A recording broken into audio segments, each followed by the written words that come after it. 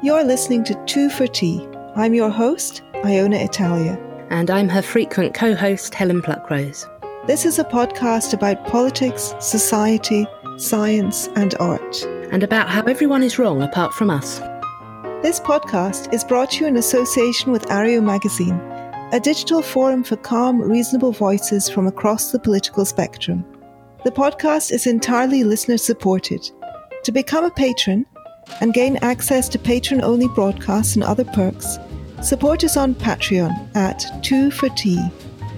Welcome to the conversation. Hello everyone. I'm your host, Iona Italia, and I'm coming to you from London as usual. And my guest this week is Scott Barry Kaufman, who is a humanistic psychologist. He's an expert on intelligence, creativity, and well-being. And I'm going to talk to him about his new book, Transcend: The New Science of Self-Actualization. So it has been a couple of months since I read the book, and I actually listened to it on audiobook, which I strongly recommend, in your sort of hypnotic, calm and hypnotic voice. And it's not a self-help book. It's really I would say that it's an annotated biography of Maslow, of Abraham Maslow, the psychologist, who we all know from the Maslow's hierarchy of needs, the pyramid, which we'll get into in a moment. And you go through in three sections. You have a section on more or less basic needs, and then a section on growth possibilities, and then you get into the idea of peak experiences and transcendence, and then there's a kind of twist in the end. There's a twist, yes. Perhaps the best place to begin is with the pyramid itself. So there's a misconception about Maslow's idea of needs, because Maslow himself never drew a pyramid, did he? No, I couldn't find a pyramid anywhere in any of his writings. And I even heard from one of his former students that he once was looking at the pyramid on the back of is it the dollar bill? I think there's a pyramid on the back. And he was looking at it in a restaurant once and saying, "Oh, I hate that goddamn pyramid."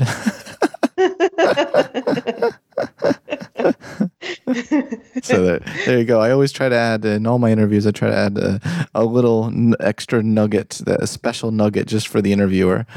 So I haven't told that story, I think, on any other podcast. Oh, thank you so much. You're welcome.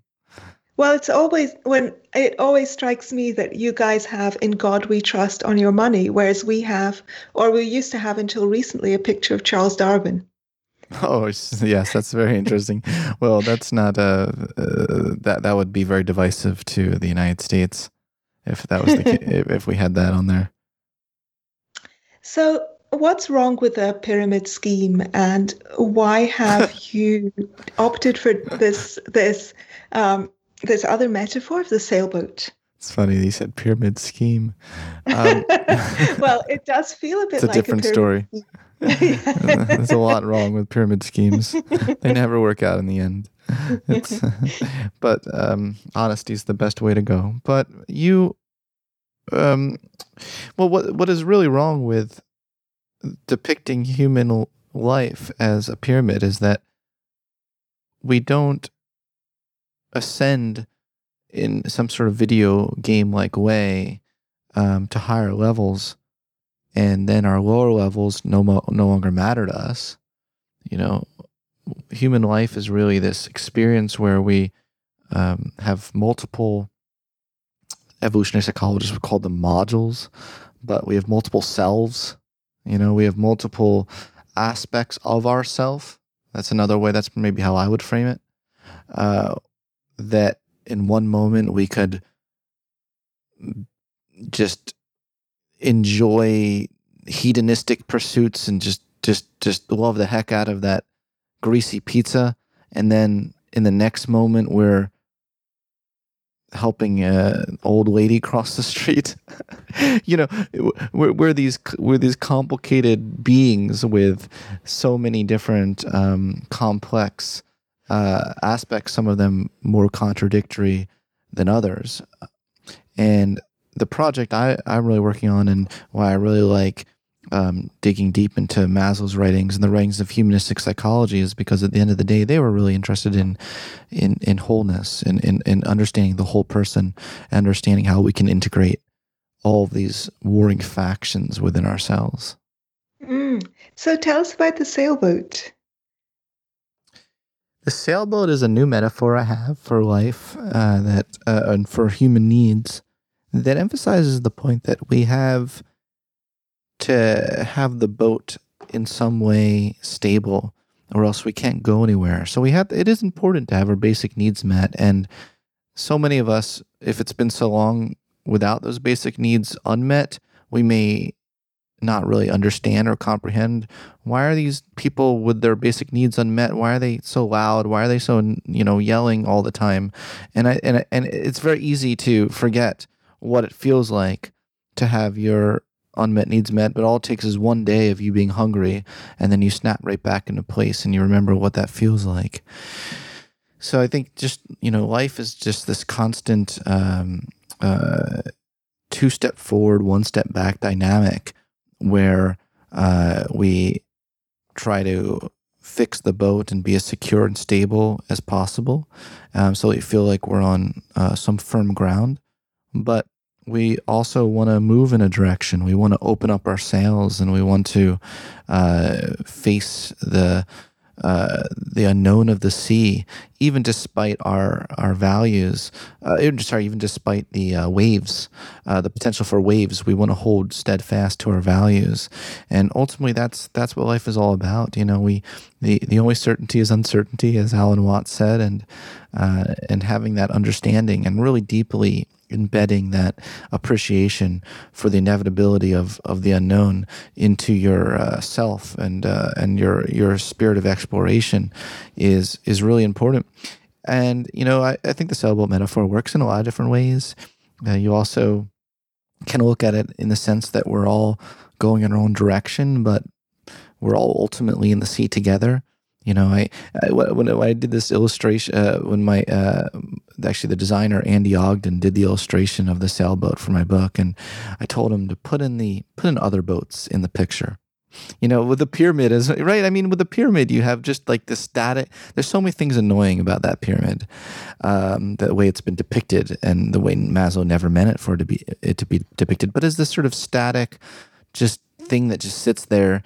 And there's no other pyramids at all anywhere else. It's just self-actualization is just this individualistic pursuit. I don't blame those who have misconstrued Maslow's idea of self-actualization as though he was arguing it's this wholly selfish, individualistic pursuit of power and wealth and success.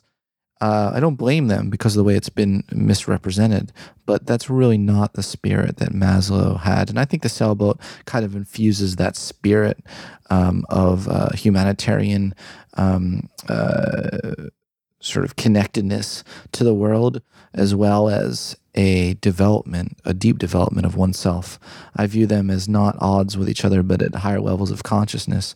I said the word levels. I try to stay away from saying the word levels, but at higher states of consciousness, ourself and the world is integrated. They're not viewed as this false dichotomy that you're either selfish or you're altruistic. The kind of state I'm trying to get people to in my book is a real fusion of Eastern and Western philosophical notions of self-actualization, where we realize that there's a point in which that dichotomy breaks down, and what is good for you is good for the world. Enlightened self-interest on a kind of grand scale. Yes. I like that. I like that phrase. Is that an Ayn Rand phrase? Who said that? Oh my God. Please don't mention that name on this podcast. I know. I'm wondering who said that phrase, though.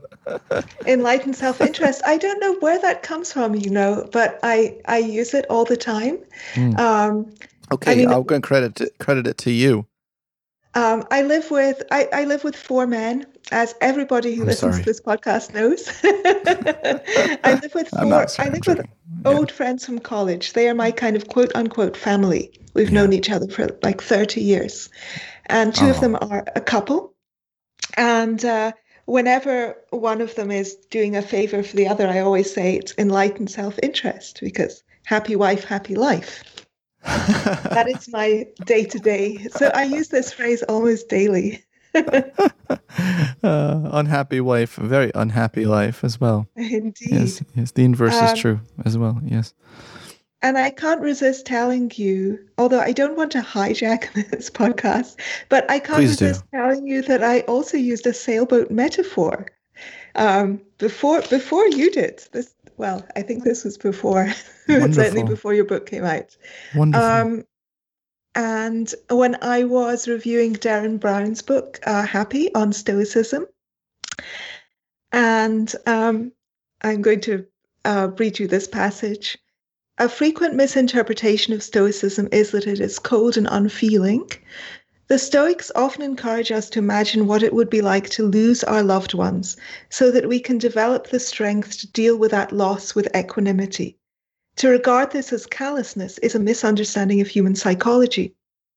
Commitment phobia and avoidance of intimacy are often symptoms of fear, of a reluctance to invest emotionally because it leaves us vulnerable to hurt. Stoicism provides a kind of mental training which arms us with a reassurance that we will be saddened but not destroyed by loss. It is, here we go. It is a workout that builds emotional strength, a caulking of the timbers to enable us to weather the coming storms, a preparation we make precisely because the ocean voyage is so rewarding. Wow. Did you write that? Yes. Very poetic. It's very poetic in its framing, in its phrasing. Thank you. You see, all the most brilliant people come up with this metaphor, clearly. Yes, clearly. It's obviously the case. Well, that's wonderful. Well, I certainly hope you don't think I stole this metaphor from you.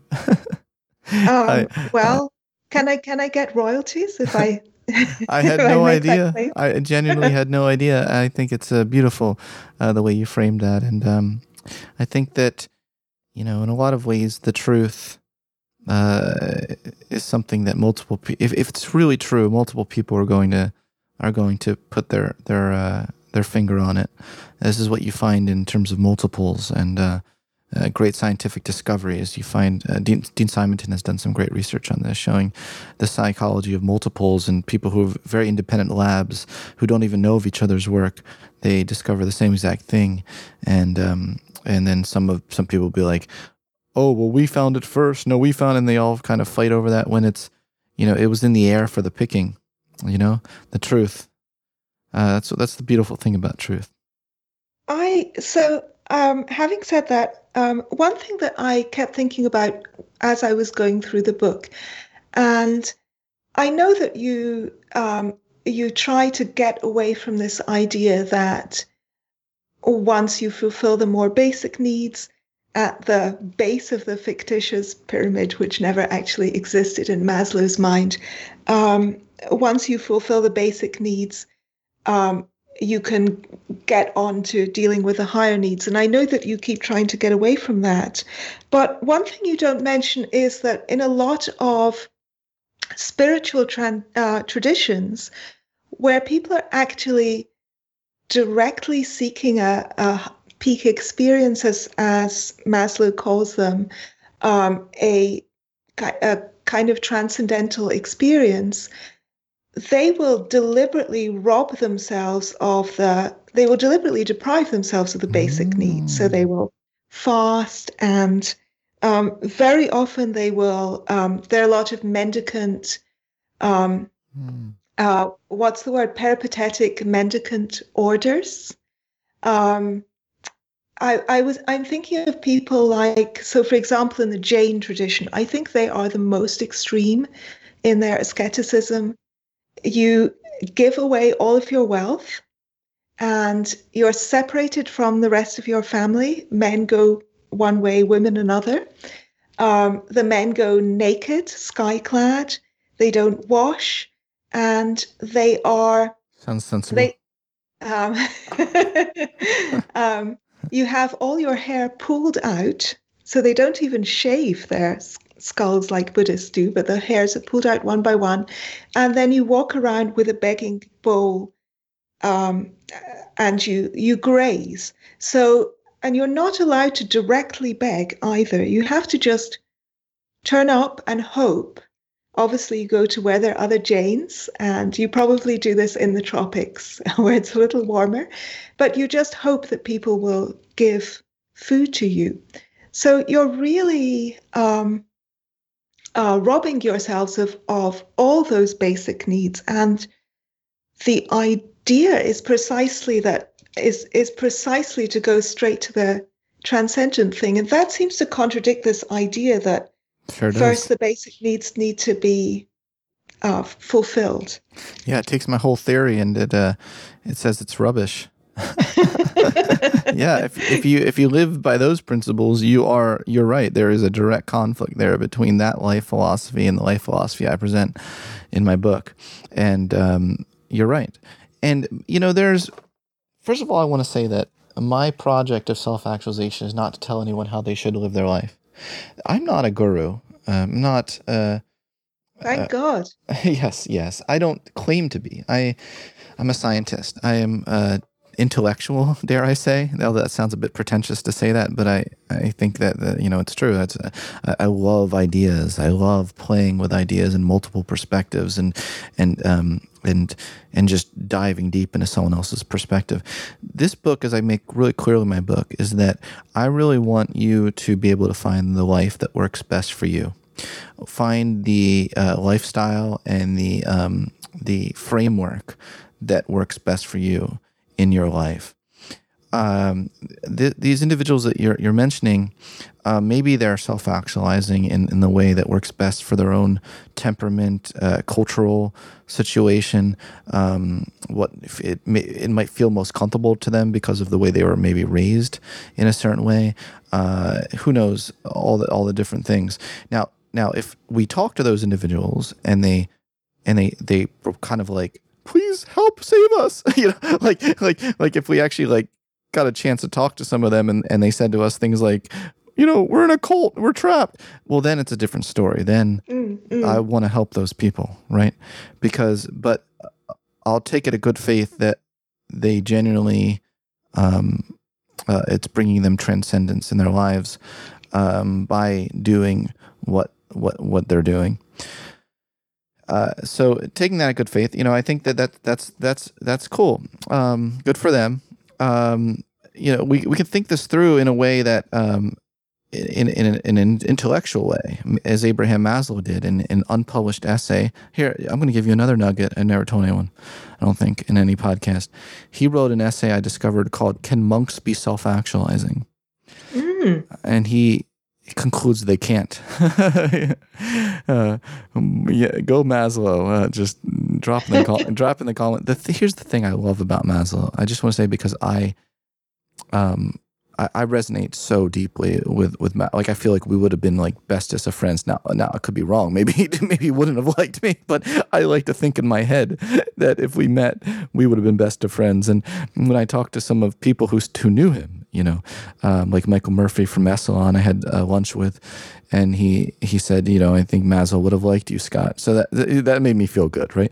Here's the thing I think I share with Maslow, and Maslow was very direct. And he didn't like bullshit. He didn't like, he was very, very direct, but he was also very caring about wanting the world, wanting people to be able to realize their full potential. And we can talk about what in the world that even means. But he was a straight shooter. And in this article, this essay, he argued from his viewpoint that monks really, it sounds all well and good to become enlightened on a mountain, but you're still deeply disconnected from the rest of humanity. And he actually really thought self-actualization and transcendence required this synergy with the world. And so he didn't think monks were terribly self-actualizing. I have to say that people who I've met who are very interested in that kind of spiritual self-improvement, I've always found them to be assholes. Well, here's what I would say, and I've had experience with a lot of them as well. I would not say that I think that in general they're assholes, but I would say they seem a bit zombie-like. So my point is they don't seem connected to people. They seem actually quite the opposite. There's kind of a glossy look in their eyes. I don't know if you've noticed that as well. Yes. I'm just describing my own personal experience, and I'm sure this is inevitably going to piss off, those people who, if they're listening to this podcast. And again, no disrespect if that's how you choose to live your life, but we're certainly allowed to intellectually discuss them, just like they're free to intellectually discuss us. Maybe they don't like people who aren't like them, although I think that they would say they cultivate universal love. So. That was one of my major issues throughout the book, actually, is that everything you asserted about qualities that were good, I could kind of see how a lack of those qualities could also be good. Maybe that's a very, very generalized statement, but maybe we can begin to get into this by thinking about the B realm versus the D realm versus the B realm. Sure. Did you dislike the book in general? No, I was quite enchanted by the book. I think that my favorite parts, I must confess, my favorite parts of the book were the quotations from Maslow and anecdotes about Maslow. And I kind of fell in love with Maslow whilst I was listening. And I did find some of the book was very general. And I know that you had a lot more detailed information in footnotes. So there were times when I felt that it kind of lapsed into truism. In what way, truism? Well, I would say, for example, to say that it's good to be open to experience and to have the kind of security and courage to explore things for their own sake. Yeah. So that's something that you highlight in the book, but I feel as though it's something I obviously already knew coming into the book and was kind of expecting you to say. So there are quite a lot of moments like that. But I think that there are also enough things that are interesting and surprising. And it's all just, and I love the biographical part of it. I love this kind of reinterpretation of Maslow, his life, and I was crying when he died. Me too. Me too. That part just before he died. But so tell me for listeners about give me your take, and then I'll give you my take, what I got from the book when I was reading it, about the differences between the D realm, which is the deficiency realm, and the B realm, the being realm.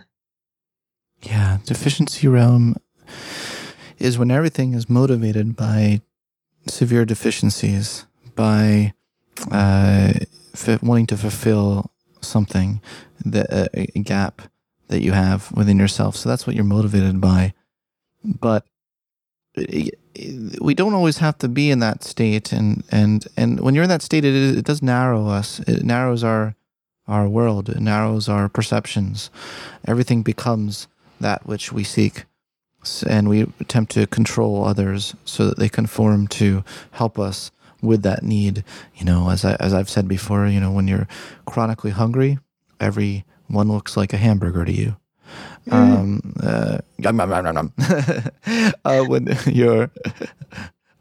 you're chronically sad and lonely, you desperately want friends. You desperately want a hug. And unfortunately, that often creates a cycle where people will be less likely to want to hug you. It's a tragedy but it's a it's a reality as well. The most needy people are the ones that often get shunned the most, and the least needy are those who appear to be cool, tend to be the ones that everyone wants to be friends with. I mean, there's cool, and there's also just a kind of quiet, calm energy which one Completely. can also radiate. Which you have. Thank you.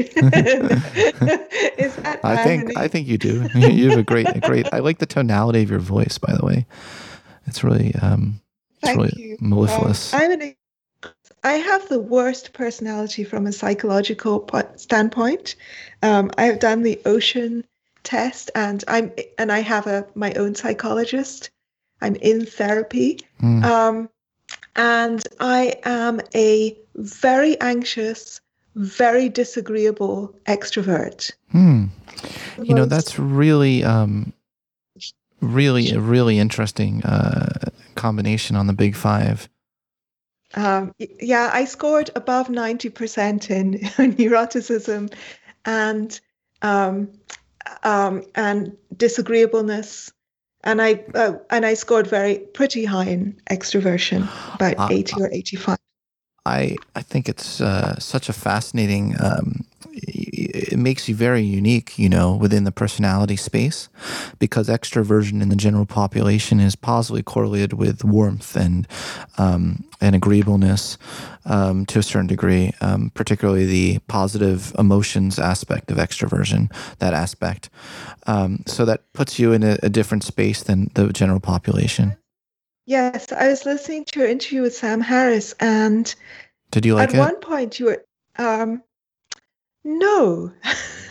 I'm not surprised, based on being a disagreeable extrovert. Yeah. I felt that I'm doing it myself. So clearly, I don't like looking in the mirror, because I felt that Sam just hijacked the interview to talk about the things that he is interested in, and I actually didn't see any evidence that he'd read your book, not from the interview itself. So I was quite frustrated. Well, the more important question is, did you like some of the things I said? I did, but I felt as though I think that he spoke for about 2/3 of the time. And I felt that he kind of squashed you. That was my feeling. Well, I really appreciate your feedback, and of course I wanted your honesty. So yeah, I really appreciate your feedback.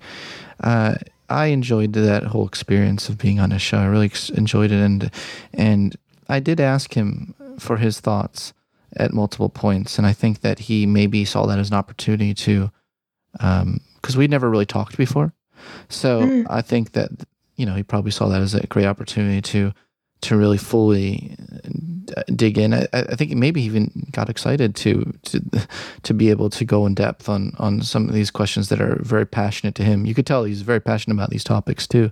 Yes. So yes. I didn't mind it. I hear what you're saying, and I appreciate your feedback. I personally loved the experience, and just love in-depth conversations in general. I'm going to digress for a second, despite having said I wouldn't digress. I'm going to digress. Sure.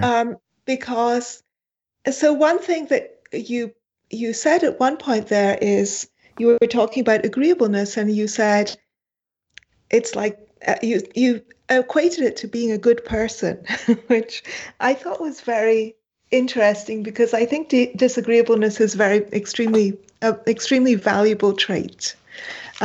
Because people who are more disagreeable are you're more likely to get a straight answer out of them and an accurate reflection of things very often, whereas agreeable people frequently tell you what you want to hear. Do you remember what I said? Because I certainly didn't say that agreeableness is correlated. It might have been Sam who said that, and you just sort of to it. I'll find it later. Yeah, I really don't. I don't think I would have ever said that. I'm just very curious what the context behind that was. So please drop me a I message will. later and remind me about that. I've done research on the light versus dark triad, and I've gone to great pains to distinguish between mere disagreeableness and dark triad.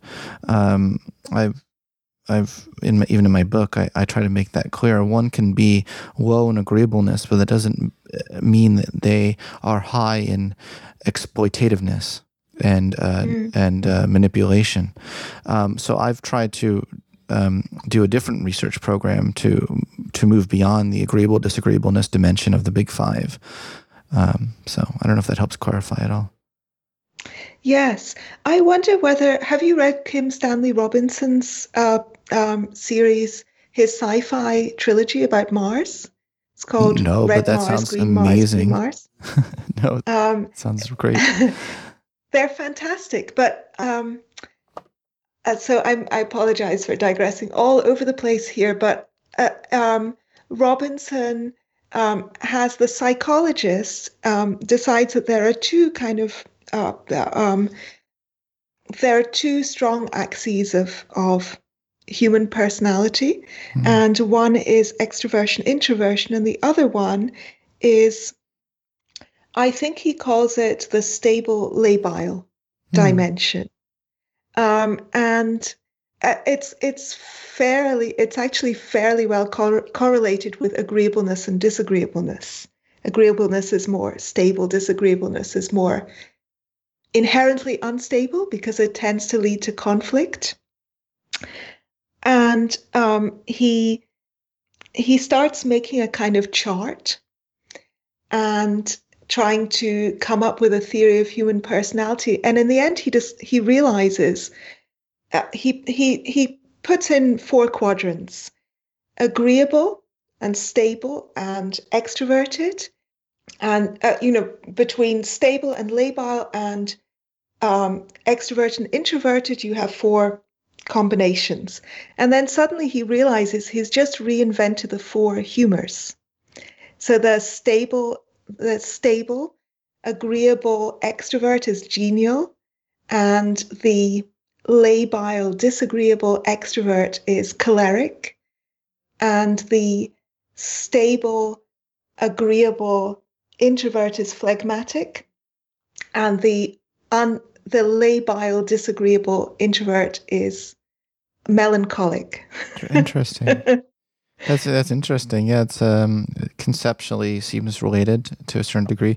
I don't know how empirically valid this is, but because I don't know either. Because I'll tell you what actual facts show. All the dimensions of human personality can actually be classified into 2 meta traits: stability and plasticity. And stability incorporates the domains of extroversion, emotional stability, which is the opposite of neuroticism, and conscientiousness. I did not get that correct. Sorry. Stability encompasses emotional stability, conscientiousness. Plasticity encompasses extroversion and openness to new experiences. And because you do tend to find that dopamine is a common theme running through both extroversion and openness to experience, whereas serotonin is more relevant to the stability dimension of personality, conscientiousness and emotional stability. Yeah, I think this may have been on your Sean Carroll interview. I remember you saying that the kind of popular idea of introversion versus extroversion is that introverts need to rest and recharge their batteries after talking to people. But, I'm very extroverted and I also need to rest and recharge my batteries. Of course, we all do. We all do at some point. Yeah. No one has sort of infinite energy. Right. That's right. And you said it's much more to do with whether you have higher levels of dopamine in response to the social situation or not. Is that accurate? Yeah. a lot of people have that metaphor of the recharging of the batteries. Introverts need to recharge their batteries after talking to a human, whereas extroverts recharge their batteries by talking to humans. That's been kind of the model that floats around the internet. But if you think about it from a dopamine perspective, well, they're half right. They're somewhat right. I don't know exactly the exact proportion, but you can think of it in the sense that dopamine gives us our threshold. It kind of constrains our threshold for the extent to which we will want to naturally feel reward from social rewards. We're talking about social rewards in particular, and there are a lot of rewards throughout the course of human evolution that were social rewards, like the potential for mating from meeting someone, the potential for social status from meeting. There's lots of potential rewards you can get from the social domain. Extroverts tend to, their dopamine, crosses the synapses, gets really excited, metaphorically, by those social rewards, whereas introverts just it doesn't light up their brain as much, those possibilities. Now, it's not saying introverts don't like mating or introverts don't like social status or all the rewards that come with it, but they're not as sensitive to the reward value of social information. I think that's the most accurate science of the introvert extroversion way of thinking about it. They had to work harder to get the same excitement from it, whereas extroverts are sort of just more naturally excited about those rewards from the social environment. That's a lovely. I like that hypothesis it's also much better. More true than what floats around the internet. So I suspect you're the type of person. How surprising! Yeah, I suspect you're the type of person that is disagreeable. By the way, I appreciate you, and I love talking to people who have maybe different personality constitutions than me. I find it fascinating. So I appreciate that about you. But I suspect you're the type of person that even if you're disagreeable, you still, when something rings true to you, it rings true to you. I mean, you're not disagreeable just for the sake of being disagreeable. I don't get that sense. You're not going to be a contrarian just because you just enjoy saying no to everyone. If something rings true to you, I suspect. Am I right? Yeah. Yes. In fact, I hate conflict. This is why I have just the worst personality type ever.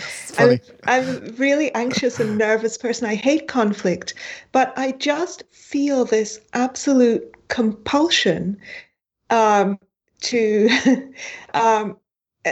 say what I think and to correct people if I think they're wrong and things like that, even when I know it's not going to go down well. It's not going to bring me any benefit whatsoever. It's definitely social not benefit. Manipulative in any dark triad sense. If I were manipulative, I would try to be a lot more charming. Right. And, I don't have autism or any excuse like that. I have a perfectly good theory of mind. I know it's annoying, but I just... Well, it's not annoying. This is a safe space for your disagreeableness. This is a safe space for your disagreeableness. Oh my God, you're just like my shrink. I can tell you're a psychologist. It's just kind of endless positive reinforcement so that you feel safe and then you reveal things that you wouldn't otherwise reveal. Well, whatever you want to say. So I want to return to the B and D realms. So the B, let's take B and D realm. I didn't even explain what the B realm is. Yes, let's have your explanation first. I was talking about the D realm, but I never got to the B realm. Mm-hmm. Well, it's the usual story, isn't it? We're mired in the D realm forever. That's the story of my. Well, the B realm is like a breath of fresh air. You're seeing with a queer lens for the first time. When you were seeing life with a very clouded lens, you are motivated by growth and integration and exploration, and also you really see things as they are, and not only the extent to which you can manipulate them for your own deficiencies. Maslow referred to love. There's a B flavor to love. There's also a D flavor to love, or D flavor to belonging. But at B love, the B love level, we have love for the being of others. We can admire others even if they're not helping us further our career or further us in some way, even from an extroversion sort of social reward sort of way. We can have a B love. But in this framework, which I think is a profound framework for seeing life, is everything has a B and a D flavor. And I don't think anything is good and bad by itself. You wouldn't know it from a lot of the very simplistic narratives that people have in our society right now, that make such stark contrasts between that is good, that is bad. But I think, there's a B and D flavor to antagonism, B and D flavor to violence, perhaps, a B or D flavor to humor, a B or D flavor to love, as I already mentioned, B or D flavor to authenticity. I talk about D-authenticity versus B-authenticity in my book. You can actually start going down the line and picking out anything in life and realizing that at a higher state of consciousness, we can really transcend false dichotomies. Maslow called them dichotomy transcendence. Right. So I think you have this quote from Nietzsche in the book. I seem to remember, and which is, no, it's not Nietzsche. Is it Frankl who said this? It can't have been Freud, but we're pushed by drives, but we're pulled by meaning. So the D realm is a kind of push realm. You're shoved from behind towards a thing, and the B realm is a pull realm. The thing is pulling you to it. So you're looking at things. You're sort of appreciating things for themselves rather than trying to work out what they can do for you. You're letting them attract you rather than trying to pull and get things out of them. Yes, but and Rollo May. I think that your that quote actually came from Rollo May, and he was referring to something else. He was referring to the distinction between eros and lust. It was definitely meaning. He was talking about meaning. I also have that quote in the B love and B sex sections of my book as a Rollo May quote as well. So I think it can apply to meaning as well as eros. Mm. So let's take love as an example. One thing is that you talked about, you imply quite often that the B realm is rather difficult to access until we get to the end of the book, which maybe we'll talk about at the end of this podcast. But you speak at least and describe it as if it's something quite elusive and quite hard for the ordinary person to access. And I think there's a very good counterexample for the B love. And I'm also taking this from Derren Brown, whose book Happy has been very influential to me. I've read it several times, and he says that, imagine that you've discovered that you're going to die tomorrow. So that is a horrible thing. It's going to turn your life upside down. It's going to be frightening and upsetting and whatever else, but you will accept it. Now imagine that you're going to just live a normal number of years, but 5 years after your death, a meteor is going to strike the Earth and completely eradicate all life from the planet. As in the sci-fi series Salvation, which I highly recommend if anybody wants to see how that situation would theoretically play out, or there's a kind of Children of Time style scenario, the P.D. James novel, in which the human race becomes sterile. So no more. Everybody who's on the planet at the moment will live out their normal lifespan, but no more children will be born. This will be the last generation. And to most people, both those scenarios are really terrifying and much bleaker and more terrifying than the thought of their own death. And that seems to me like a testimony to our capacity for be love. Oh, yes. I love that. It's our capacity. Oh, you just, I got a chill. You nailed the fact that the need for transcendence is there. It's not the same thing as the need for self-actualization. We do have a need for transcendence. We have a need for our being to exist after our death. We know we're going to die someday. It's quite a horrible thought to think that just 5 years after we die, everything we've done in our lives will cease to have any meaning in the world. But I don't know that it's even our lives.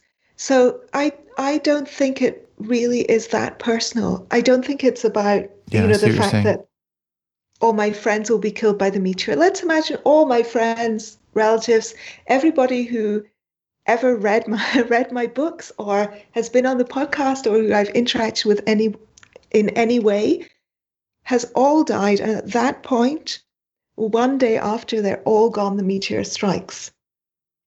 I mean, I think that I just find that prospect incredibly chilling. Yeah. And I think it's for similar reasons that I think I'm talking about sci-fi a lot in this podcast for some reason, but I think it's for similar reasons that so many people love sci-fi, that we want to, we hope that there is someone else out there. We hope that there's another species of sentience out there. And I find it, when I read the book Rare Earth.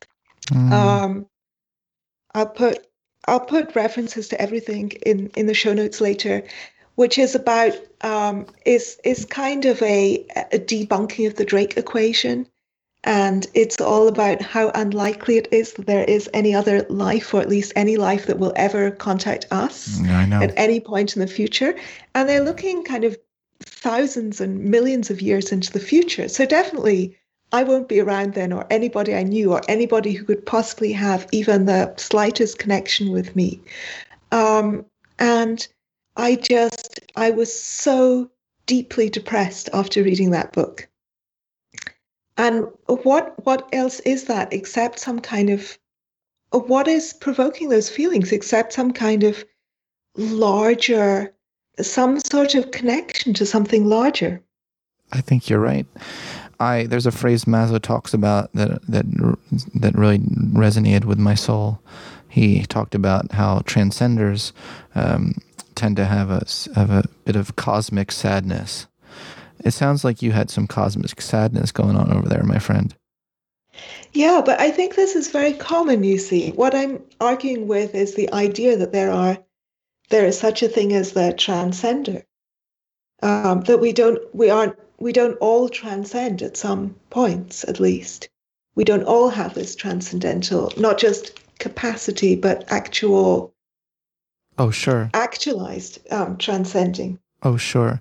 Each of the needs in my revised hierarchy of needs are things that the point is they are human needs that all of us access those states, but some of us are just more regularly motivated by those things than others. It's just like personality. We already talked about how ridiculous it is to say that only extroverts get depleted by, only introverts get depleted by a lot of talk. A lot of extroverts get exhausted too. It's just different thresholds. And when Maslow was talking about transcenders, I think he was just talking about people who are regularly motivated by those experiences and values in life. I think that, one of the problems is, or one of the paradoxes that I see here, I love paradoxes, is that on the one hand, the transcendent experience makes one feel connected. Yeah. And it's it makes you feel connected to a larger whole. That is the kind of feeling of transcendence.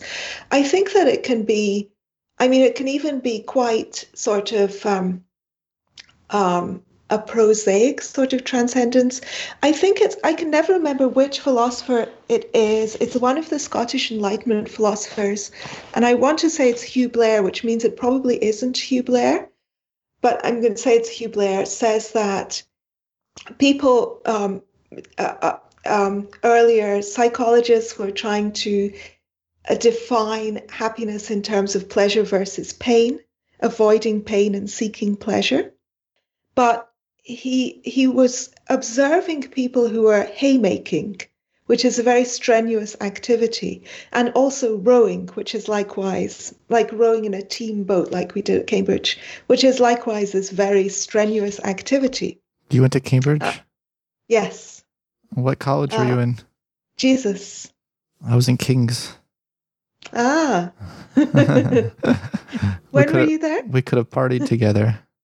2001, 2005, and 2001, 2005, and 2007. After my time. Oh. But he observed these people doing these very strenuous activities, and they would be smiling and laughing and singing. People who were making hay were often whistling or humming. They were happy, even though the actual experience, if you zeroed in on the physical experiences, was pain. Haymaking is not fun. And he put that down to feeling like forgetting about yourself and feeling like part of this larger endeavor. And the larger endeavor needn't be kind of finding God in the universe, but just getting together your bales of hay. What is getting your bales of hay? How do you interpret that? I think that maybe transcendence can be more daily and less kind of, I think this kind of getting out of yourself and feeling a connection to something outside yourself, being intrinsically motivated by something outside yourself, can be maybe more prosaic than the sorts of peak experiences that you're describing and Maslow is describing. Well, that's as you know, that's the twist ending of the book. Right. Well, it's sort of the twist ending. I guess I shouldn't. I guess I don't know. Maybe I shouldn't reveal at the end of the book. Maslow dies. Experience. That's a spoiler. Yes. But I try to, even though we all know that he dies, I still wanted to make it poignant at the end, and have us all kind of feel what it really feels like for someone. I think that it's just the way he lived his life, the last couple of months of his life, in this state of beauty, and seeing the miraculous in the everyday, and his pushing of the notion of the plateau experience being a true transcendence, I think was beautiful. Let's talk about the peak experiences and Maslow's conception of the peak experiences. How does a peak experience, for example, differ for you from something like Csikszentmihalyi flow? Don't ask me to spell that. Well, it's amazing enough that you could pronounce it. Well, his name is like Csikszentmihalyi. It's the thing that sends you high that is the peak experience. So it's very easy to remember the pronunciation. Mihai, Csikszentmihalyi. Yeah. That's his first name, Mihai. Okay, so I've obviously thought a lot about that. I was writing the book, and Mihai doesn't get a lot of play in my book. In this way, in this regard, I think that the flow literature that's tied to Csikszentmihalyi's writings is very performance based. It's not experience based. Peak experiences are not the same things as peak performances. And my book was not about peak performance. It was about being. My book was about it was tying flow more to openness to experience, so the cognitions, the altered states of consciousness that one has, that enable these transcendent emotions and experiences. And that was the focus of my book. But the performance, that makes it sound so robotic, whereas actually it's peak performance because it hits that perfect sweet spot between boredom and stress.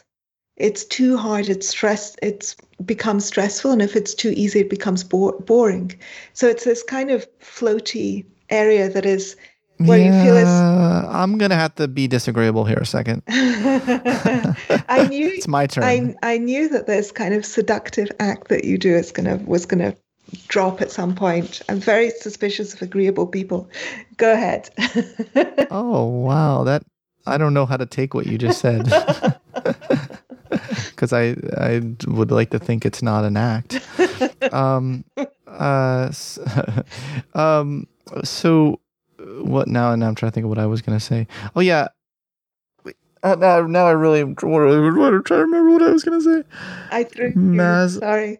You did throw me for a loop. You were going to say, you were going to push back against the idea of the peak performance, the definition of peak performance I gave, or because. Yeah, what was the last thing you said though? I said it's like sweet. You can edit out me trying to remember what I was going to say. Oh no! Once I remember it. No, I want everybody to know. No, That's sadistic of you, but it's yes. Revenge. So it's just like the revenge for what? What did I do to you? It's revenge for what you might do in the future. I'm just taking my revenge early. I'm going to assume this is dark humor and not literally. Well, tell me what the last thing you said though, and that'll prompt it. So I said it's a kind of floaty state, and it's because it's in between things that are too easy, so they're boring, and things that are. Oh yeah, this is where I want to disagree, because I think that that aspect of flow has gotten too much play, and. For instance, think of so many cases of being in the flow state where that's not the case. So think about when two human beings are deeply connected through their social, that beautiful feeling where you're not being self-critical, you're not being socially anxious. There's a great connection between you and another person, and time seems to recede in the background. This idea of, is challenge max to, all that stuff, it just doesn't matter in that kind of moment. That doesn't even make sense. It doesn't work within that framework. Same with looking at like a beautiful sunset. You can be in a flow state. You don't try to think, that sunset's challenging me. It doesn't make any sense. So I've criticized that as being the necessary condition for a flow state. Yeah, no, I think that's fair enough. And actually, when I'm thinking of actual performance flow states, because I used to be a dancer, as I think I might have told you. No, I taught Argentine tango. Wow, I used to be a breakdancer. Ah, wow. So that's awesome. So I think you must be familiar with this as well. There isn't a sense of kind of difficulty at all. It's more like it's more like a kind of transparency. It's like what is inside you can just get out without any there's no barriers to letting the feeling that is inside out into expression. That's the flow state. And you don't have to be, it doesn't really correlate with difficulty in that sense. That's right. That's right. Yes. So then we're agreeing? Yes, we're agreeing on that. Well, that's no fun. But the irony is that the peak experience, not flow state, but the kind of more spiritual peak experience, where you feel at one with the universe and things, the kind of experience that I can only have in an agiary, actually, that in the Zoroastrian fire temple, it's that experience, I mean, ironically, it's a feeling of connection, but it's the experience is one that you have alone, generally. And so I think that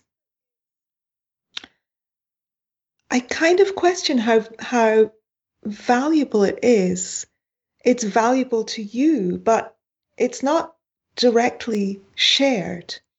And I want to suggest against this kind of flow experience, the George Eliot thing, where George Eliot says that our purpose in life, how does she put it? You probably know this quotation, right, from Middlemarch.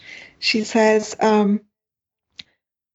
it's something like, what are we here for if not to make life less difficult for each other?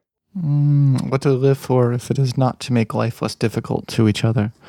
I don't know. Sorry, I painted myself into a corner here. I don't know where I'm going with this. Oh, it's okay. So tell me about the end of the book. Maslow's discoveries at the end. Sure. Yeah.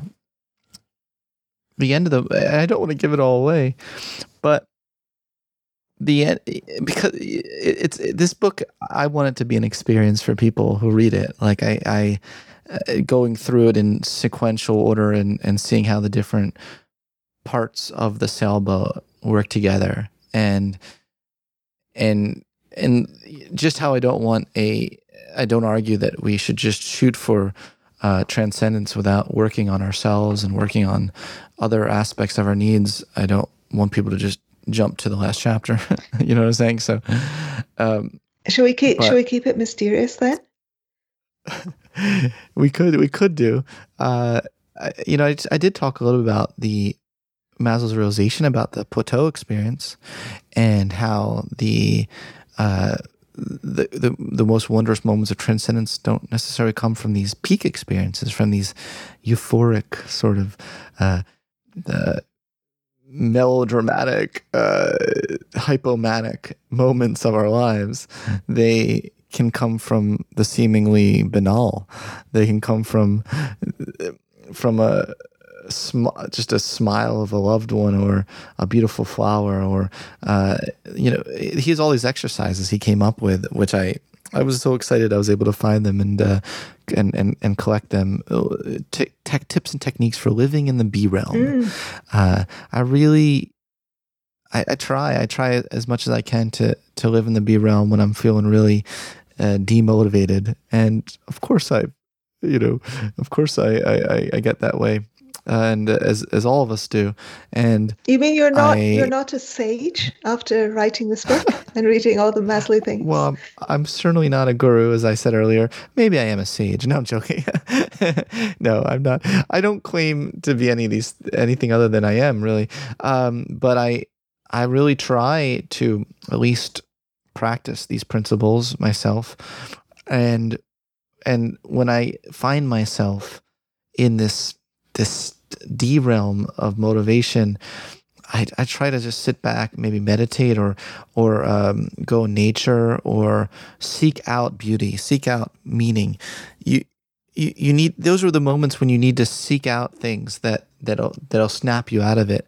And by the way, I feel like Twitter is just a demotivated motivation platform. It's become that way, it seems to me, in looking at so many of the conversations, and that these days Twitter is quick to put me in the D realm. And I think it's important to recognize the B realm still exists. The B realm didn't disappear just because you're in the D realm, and I think it's important to remember that. I know you're a disagreeable expert, but am I still allowed to get inspirational on your podcast? Would that annoy you? No, of course you can get inspirational. Yay! I don't know just how disagreeable you are. Do you know what I mean? Like do I have to not be myself all of a sudden to please your disagreeableness? Please be authentic. Okay, good. Thank you. I get tears in my eyes talking about this sometimes, because I think there's there really is a sense of cosmic sadness here, where you can see that we can do better as humans. You can see that even within yourself, you can do better. I have lots of moments, right, where I say, I that wasn't my best. That I could do better, and that's part of being human. Human is not this perfectionism thing where like you slip and you know, and then your slip reveals that that's who you truly were. Surely maybe that's how you think. No. Why do you think? Because your joke earlier with the seduction slipped, and this podcast has got very personal. I feel attacked. You said you feel what? Attacked. You feel what? I feel attacked. Oh no! Why? No, it's okay. Seriously? No, it's fine. Seriously? But I'm not a cynic. I'm definitely not a cynic. Good. No, I definitely don't want you to feel attacked by my gosh. But just this higher realm of being is something that we all have accessible to us, and the great psychologist Viktor Frankl, pointed that out even within the Holocaust, within the concentration camps. There was this sense of spirit that we could bring to the world. I mean, you have a poetic soul, right? I feel like you can really resonate with the complexities of human nature. I hope so. I mean, I used to write poetry, of course, literally write poetry. And I was a dancer for many years. I think, I do think that our D realm and B realm things are sometimes inextricably entwined. And I'll give an example from me, and maybe you could give an example from yourself as well, but if you want to. So I was reading your book about, and among many other things, you talk about attachment styles, and I have an intensely anxious attachment style. So, for example, when I left India after I'd been living in India for a couple of years and I had to leave, the entire last day when I was leaving and I was saying goodbye to friends, I was crying. Everybody wondered what was wrong with me. I mean, literally for the entire day, I had to just go around my day as usual, crying, doing everything, crying, which was. I mean, I just literally couldn't stop crying. I was having a total kind of continual, not a meltdown, because I wasn't angry or anything like that. I was just intensely sad. I did not want to leave, but at this, I do wonder how much that is related to. I also really don't suffer from what is the word? It's hedonic decline or something. When you get used to something and it doesn't give you as much pleasure. Oh yeah. I mean, there are certain things you never get used to. They always continue to give you pleasure. For example, if you have a dog, your dog is never any less charming. Petting your dog is never any less enjoyable. You don't get bored of that. But I really don't have this kind of, I don't tend to get... It's lunchtime. Make sure to drink water. Alexa, thank you. Make sure to drink water. You bet. Enjoy your morning, Scott. You too, Alexa. Sorry, I was talking to my friend, Alexa. Okay. So I think that maybe those two things are related. The fact that I have this intense, maybe if I didn't have this intense, anxious attachment style, I couldn't have the kind of that. So I would experience more of this kind of hedonic decline of getting bored of things. And that is a fascinating linkage. I was thinking about the Keats poem on Keats' Ode to Melancholy. He says that no one can truly, the person who experiences melancholy is the same person who can crush joy's grape against his palate fine. Whoa, can you say that again? Actually, let me 1 second. I'll find it and actually read it from illustrates this. It's Ode on Melancholy, actually. I got the title wrong. Sounds like something I would love.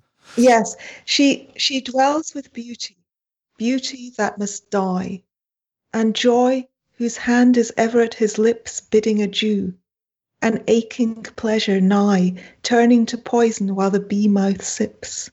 Aye, in the very temple of delight, veiled melancholy has her sovereign shrine, though seen of none save him whose strenuous tongue can burst joy's grape against his palate fine. His soul shall taste the sadness of her might, and be among her cloudy trophies hung. So that keeps Holy shit. Holy shit. That's like that. I love it. I'm like giving me chills again. Can you would you mind emailing that to me like ASAP? Of course. Yes, sure. I have a friend who I need to send that to like right now. Yeah. I know she would love it. Okay. And yeah. The previous guest I just spoke to on this podcast, Liam Kofi Bright, philosopher. Okay. Liam Kofi Bright, and we talked about his work a lot, but for about an hour we talked about why he hates himself. He genuinely hates himself, and he's always self-deprecating, and it's meant seriously. It's not a joke. It's not a fishing for compliments. And I think that Liam ended up convincing me that I don't want him to hate himself any less, because then he would be a different person. Perhaps he wouldn't be the person whom I love, ironically. So wow. I wonder if you have an example of that from your own personality you want to share, or feelings about that idea. Oh, wow. That's such an interesting idea that, yeah, we do. Before answering your question, I'm not sidestepping your question. I'm just processing what you just said, because it's so interesting to think through that we can, the very things that may seem like a negative quirk in ourselves is really an essential part of ourselves. This deeply resonates with my interest in Twice Exceptional Children work that I do with kids who are intellectually and creatively gifted, but have a learning disability or some aspect of themselves that a school system looks at them as broken. And I've tried to show that actually some of those things is actually what makes them gifted. So anyway, you just got me thinking a lot about that. Now, me personally, so is there anything like that with me personally? Well, I'm quirky and a bit weird, and I've owned it now, though. I mean, as a kid, my quirkiness was viewed through the lens of my learning disability, but as an adult, I find that I just... You have a learning disability? Well, I grew up with one. I was essentially deaf the first couple of years of my life. I had a auditory learning disability that made it difficult. I had a lot of fluid in my ears. I was born with a lot of fluid, so it took me a while before I could process auditory input in real time. So actually, I was in special education as a kid. So anyway, it's a long story, but I will say as an adult, I've learned to reframe a lot of this and this is why I fight for the neurodiversity movement in general, is that a lot of aspects of neurodiversity, society treats those individuals as something's wrong with them, especially the autism spectrum. A lot of people in the autism spectrum, they have an aversion to bullshit, and they speak their mind, and then you may have some people being like, let's cancel them. And it's like, no, like, why don't we appreciate that there's the level of diversity that's not skin deep? You know what I mean? That's goes to the brain level. That's a level of diversity that I love appreciating. Do you know what I mean? Yeah. So how has your weirdness helped you? Yeah, maybe not in all contexts, but in these kinds of nerdy contexts like I'm having today, I hope it's helpful. I find with my fellow quirky nerds that, it's a great connection. It's a great sense of flow that can operate. But certainly not all contexts. Most of my day just walking around in my normal human existence, I can feel quite awkward. But I find, that's why I love doing my podcast. I love my podcast and the opportunity for it to seek out interesting people and dive into their lives and their thoughts for an hour is very exciting. I imagine this is why you enjoy doing what you do too. We can kind of turn what maybe we even were bullied for as a child, turn it into an advantage as an adult. Mm. Mm. Oh yeah, I think that's often the case. I think I was thinking more of things that actually make you unhappy about yourself, but maybe the weirdness and nerdiness does. I don't know. Well, how about because I'm starving right now and I want to have lunch. How about I think about that and we do a to be continued ... This is what Sam Harris did at the end of my he said to be continued. So I'm going to pull Sam Harris. How about we do a to be continued and let me think about it. There's certainly no shortage of things about myself as well that I don't necessarily love about myself. But I'll think about it. The thing that pops into my head immediately is my sometimes my anxieties override my exploration drive, and then I try to work really hard on focusing more on the exploration drive.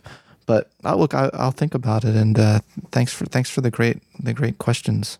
Is there anything you're dying to say that I haven't allowed you to say? No, I don't think so. I appreciate the opportunity to come on your show and talk about my work, and I appreciate you being as real and as thoughtful and soulful as you are. So no, I can't think of anything. Well, I hope it was a reasonably pleasant experience, and thank you so much. It was. Thank you, Scott. Thank you. Have a wonderful week, everyone.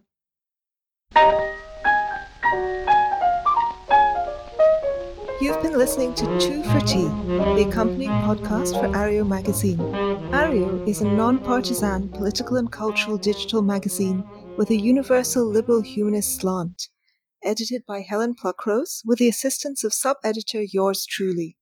At Areo, we hope to counter the current atmosphere of frenzied partisanship and hysteria with calm, well-reasoned articles and civil discussions. Both Areo and Two for Tea are entirely audience-supported. You, our readers and listeners, make these conversations possible. You can support the magazine, the podcast, or both on Patreon. Look for Areo, A-R-E-O, A for Apple, R for Robert, E for Edward, O for Orange, and Two for Tea. All patrons will get access to free monthly patron-only podcasts and other perks. Plus, by becoming a patron, you will keep these platforms alive and flourishing. Two for Tea is available on iTunes, SoundCloud, Stitcher, and all other podcast subscription sites. If you're listening on a podcast app, take a moment to hit that subscriber button. Give us a rating. Write us a brief review, even just a couple of words. Spread the news. Thank you so much for listening. Have a wonderful week.